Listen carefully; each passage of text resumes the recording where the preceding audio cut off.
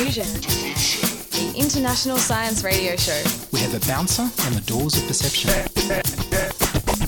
The good, the bad, the ugly. It gets pretty exciting. The myths, the truths. Toxicology. Astroseismology. Magnetism. The dark side. Genetically engineered potatoes. Planetoid. Planetoid. I love that word.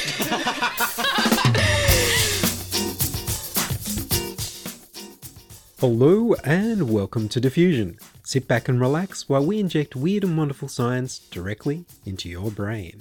I'm Ian Wolfe. This week we're looking at nanowires, asteroid mining, llamas and jetpacks. But first up, here's the news.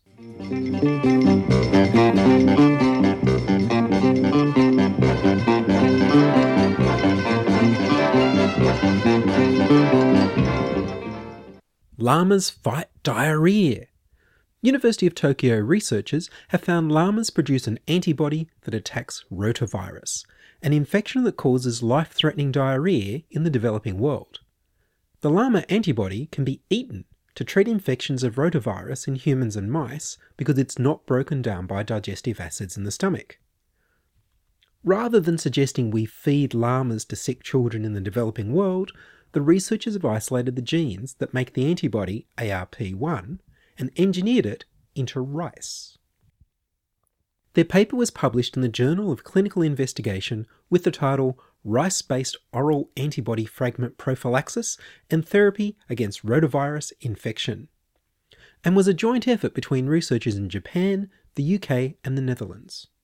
The genetically modified rice mucorice ARP1 produces the llama rotavirus fighting antibody. Infected mice fed mucorice ARP1 had significantly less rotavirus in their bodies than infected mice who didn't eat the llama-fied rice. There are rotavirus vaccines, but they only help protect less than 60% of people in the developing world. So they need something more. The rice could be used to complement rotavirus vaccines for children under 2 years old who are the most at risk from dying of the disease. The llama rice is effective eaten, or drinking the water it was boiled in, or at its most potent when consumed as a powder. Clinical trials have proved that the llama antibody ARP1 can protect people against rotavirus, but no studies have yet been conducted in humans of the safety and effectiveness of genetically engineered mucorice ARP1. Sadly, the product is not expected to be ready for distribution for another 10 years of testing. In the meantime, we have the rotavirus vaccine, oral rehydration, zinc supplementation, and llamas. We're living in the 21st century, so where's our jetpacks? New Zealand has issued an aviation permit for manned test flights of a jetpack designed for ordinary people to fly without pilot training. Inventor Glenn Martin has spent the last 30 years perfecting his turbofan jetpack and hopes to start selling them in 2014. The jetpack is made of a pair of cylinders containing propulsion fans attached to a freestanding carbon fibre frame, complete with a rocket-propelled parachute if anything goes wrong.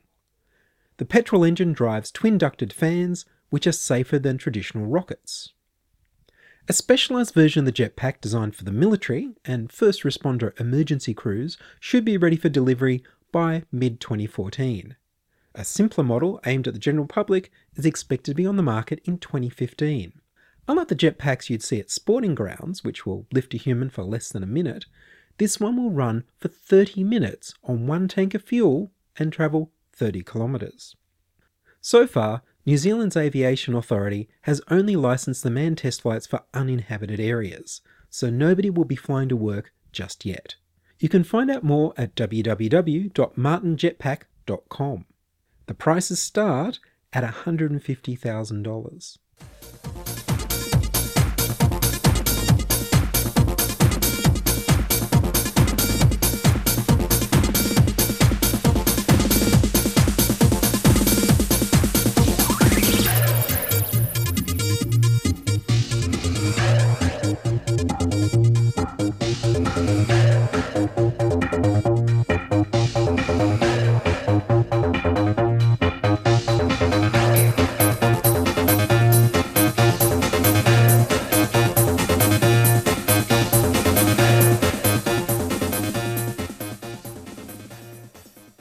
Next up, mining in space. Workers Radio at Radio Skid Row is hosted by Shard Kaur, who was joined by Dee, and they spoke to David Farber from Deep Space Industries about mining asteroids. This phone interview was organised by long-time Diffusion contributor John August. Be aware that the sound drops out once David is halfway through the word kilometres. And you can hear some airport announcements softly in the background because he phoned in to the station just before his flight. Yeah, I've got someone on the line. Hello, you're on air. Hi, this is Daniel Faber calling from Deep Space Industries. Daniel Faber from Deep Space Industries. How are you, sir? I'm good, thanks. How are you? That's good. My name's Shard. I'm here with my co-host for this morning, Dee. Morning. And Good morning. we're going to be talking a little bit about Deep Space Industries and what you guys are doing. You want to mine asteroids? Yeah, we mine asteroids and process the material in orbit. So are you mining asteroids at the moment? No, we've just started up as a company. Okay. With a bunch of international founders. We're setting up a lab and hopefully launching our first prospector missions in a couple of years' time. Cool. It's not manned prospect missions, I'm assuming?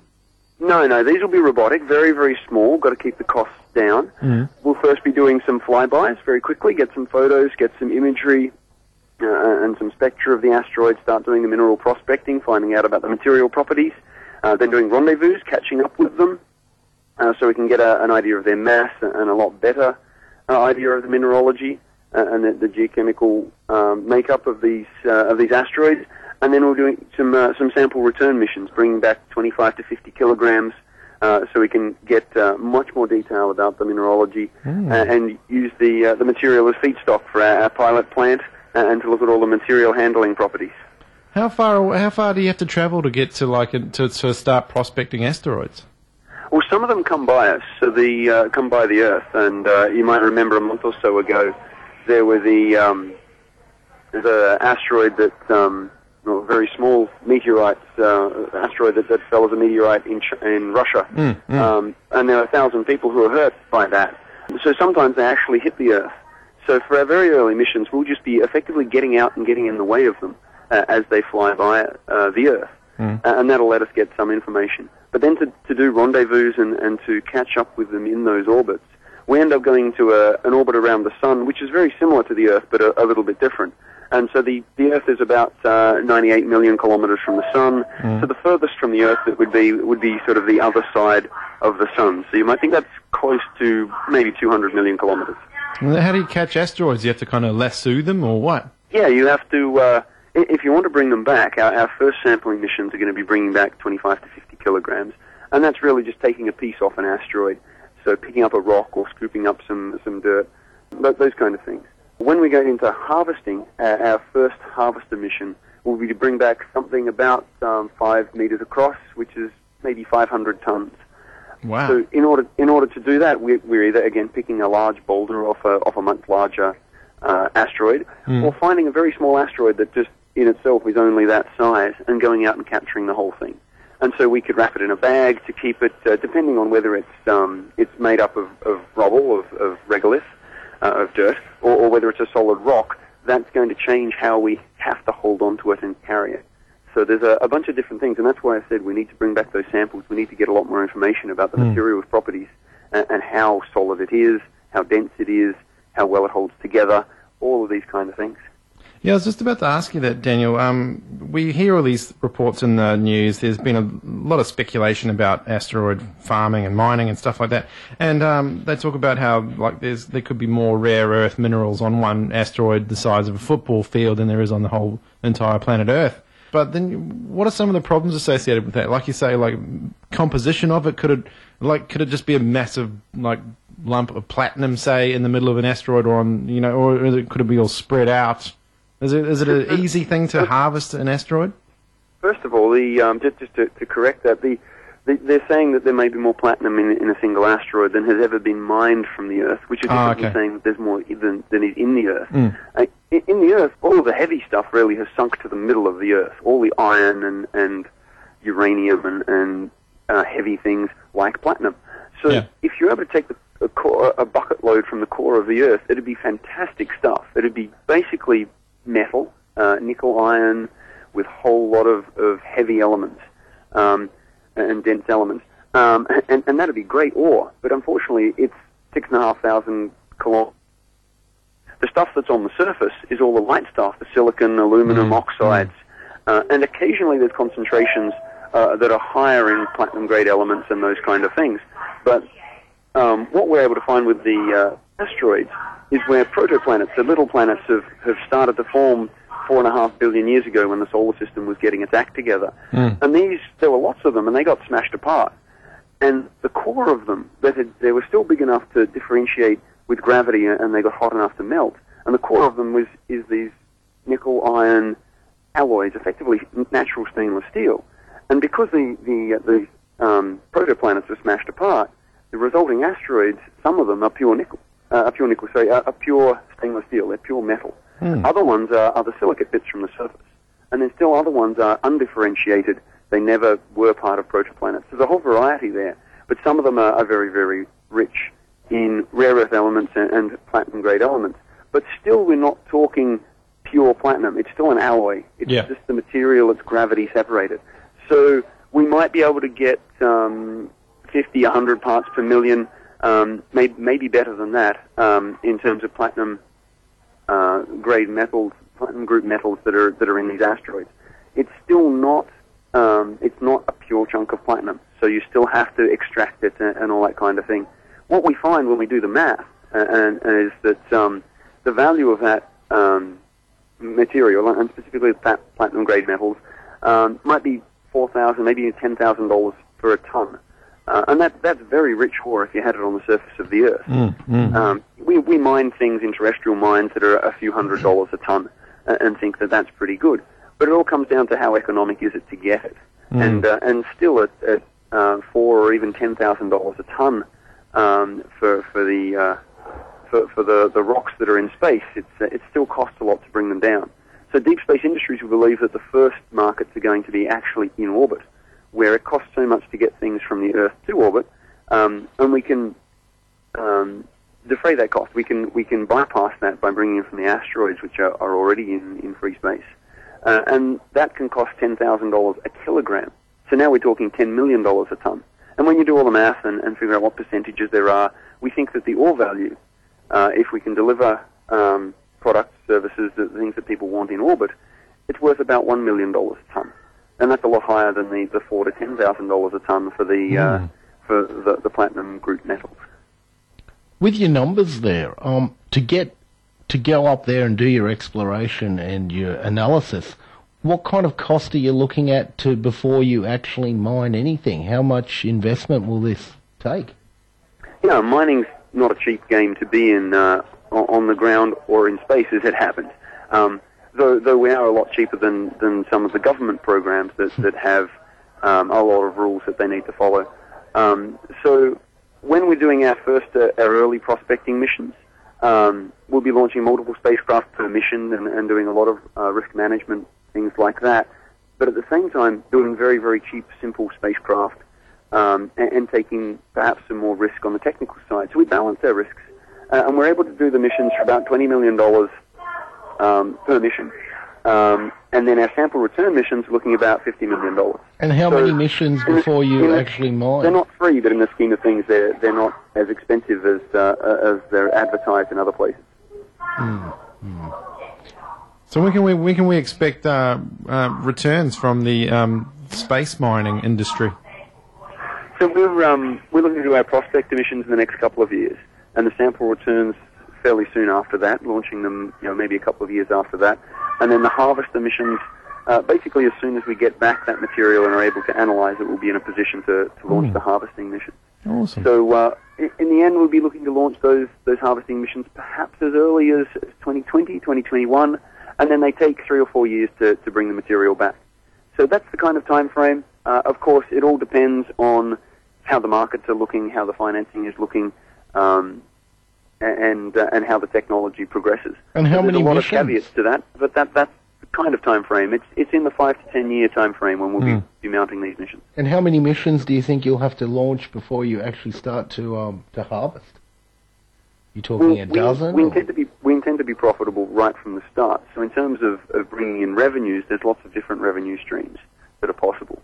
But bringing back one of the harvesting spacecraft, so bringing back a 5-meter diameter rock at about 500 tons, that gives us a lot of material to work through and extract the valuable pieces from. So that means that we might only bring back one every 5 years, we might bring back one every 10 years, we might want to bring back one a month. It depends how demand grows. And this is a bit of waiting for the markets to appear, because we're seeing space tourism coming along, which may create a larger demand. We're seeing the ways that do business change, so that the spacecraft are going to be amenable for servicing on orbit and a lot of different things. So this will allow a lot of business models to change, and therefore there's a lot of market risk in what we're doing. We're not saying that this is a slam dunk. We understand our market. We understand how people buy things, how they use things, and we have to play into that. And is it regulated? Can anybody start up a deep space exploration company and invest money and go and start mining, or do you have to go through some government checks, or what happens there?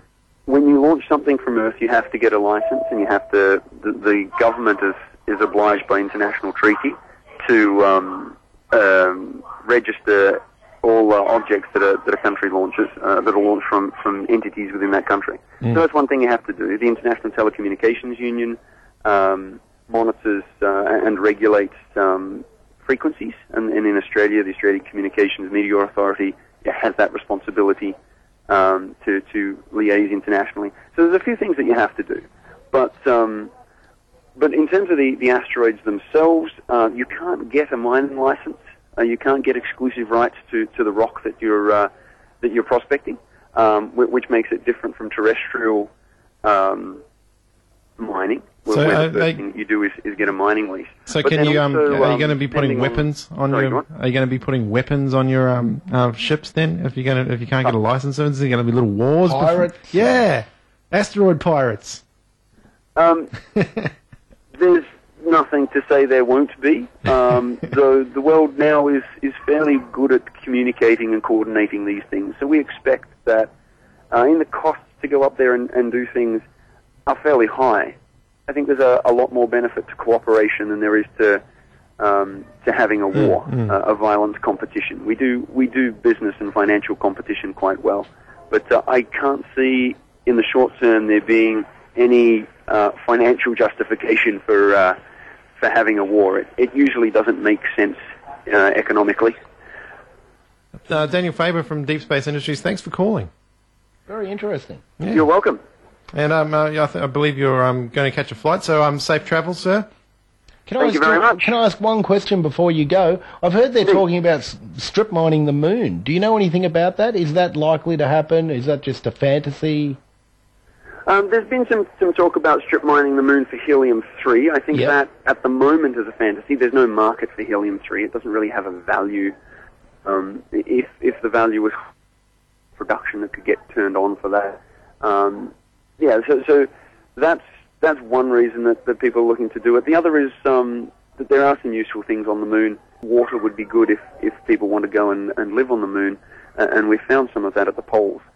Will it happen? Quite possibly. When will it happen? Well, that depends a lot on technology and some of the things that I mentioned before. There's a couple of companies out of the US, Shackleton Energy and Moon Express, that are trying to put together business plans and get some spacecraft off the ground to look at those. In this field with mining the moon or mining the asteroids, it's going to take, there's a lot of possible business models, a lot of possible ways to make money out of this, and it's going to take exploring and trying a lot of these, and let's be honest, it's going to take failing in a few of them, but the ones that succeed have a huge potential, because there are so much resources that we can tap out there, and it's an exciting time. Yeah, very exciting. Awesome. Thanks, Daniel. All right, thank you. See you, mate. There you go, Daniel Faber from Deep Space Industries. Let's start up our own company. I reckon we start up Deep Space Pirate Industries. The pirate. I reckon there's definitely, you could get a couple of weaponized space drones, fly up there and hijack other people's asteroids just before they get to their mining kind of places. No, let them mine it first. Let them get it, and on their way back, yeah. go and steal the booty. You let them do the hard No, but work. once you harvest it, couldn't you say that's ours? Then you can't lay claims to raw asteroids. Well, he was saying there's no claiming. Like, he's going to administer the claims. And what if somebody does set up a Space new pirates. government body, a UN-sanctioned Alright. bloody, you have to buy a license to mine.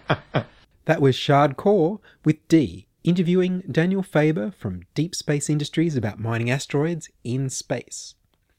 This interview was originally broadcast on the Workers' Radio program on Radio Skid Row in Marrickville in Sydney on the 16th of April 2013. Workers' Radio and Diffusion Science Radio are exchanging stories. They play some diffusion stories of interest to their audience, and I play some of theirs I hope will be of interest to you. Workers' Radio broadcasts between 6am and 9am on Mondays and Tuesdays in Sydney and is hosted by Shard Kaur, sometimes joined by Dee and John August. Radio Skid Row broadcasts in Sydney on 88.9 FM, www.radioskidrow.org. You're listening to Diffusion Science Radio. Send email to science@diffusionradio.com. We're brought to you across Australia on the Community Radio Network and podcast over the internet on www.diffusionradio.com. And now this week's 3-minute thesis from the UTS Science faculty. Students had 3 minutes to explain their research to educated laymen with only one slide, for cash prizes and a chance at the Trans-Tasman competition in October. Here's Lao Shen Zhu with N-doped zinc oxide nanowires and their applications. Nowadays, devices are highly miniaturized with the development and the prosperity of nanotechnology. It is estimated that in the future, a nanorobot can be inserted into the blood vessel operating on specific cells and bacteria. By injecting a certain dose of nanorobots into the blood vessel, the disease can be cured and the pain will disappear automatically. This seems the scenario depicted in the science fiction, but zinc oxide nanowires can bring these devices into reality. Generally speaking, there are two types doped semiconductors, N-type and P-type. Due to the imbalance of dopants in zinc oxide, the lack of effectively P-type doped material is a bottleneck for fabricating well-conducted zinc oxide homojunctions. My PhD project focuses on the growth and optical properties of nitrogen-doped zinc oxide nanowires, which may possess P-type conductivity. The first step of my research is to grow zinc oxide nanowires in the laboratory and observe their morphology in the scanning electron microscope for determining the proper doping method. Then I incorporate nitrogen into zinc oxide nanowires by carrying out different post-growth treatments, including nitrogen plasma and nitrogen ion implantation. Afterwards,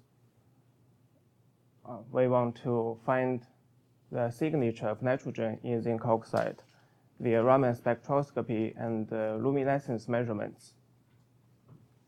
The Raman spectra can provide a direct evidence of nitrogen in zinc oxide by showing some nitrogen-induced Raman modes. While in the luminescence spectrum, we expect to find the emission caused by the donor-acceptor pair recombination, which is related to the P-type behavior of zinc oxide nanowires. If my research is successful and zinc oxide can be doped P-type, then we will have a novel one-dimensional material. Thank you.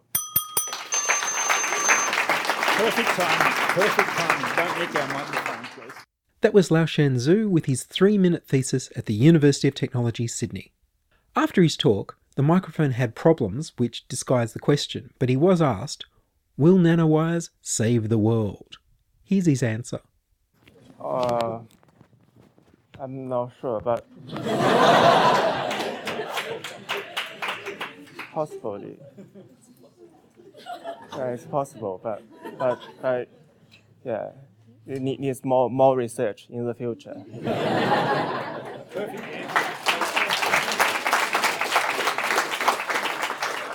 You can find out more about the 3-Minute Thesis competition at www.3minutethesis.org.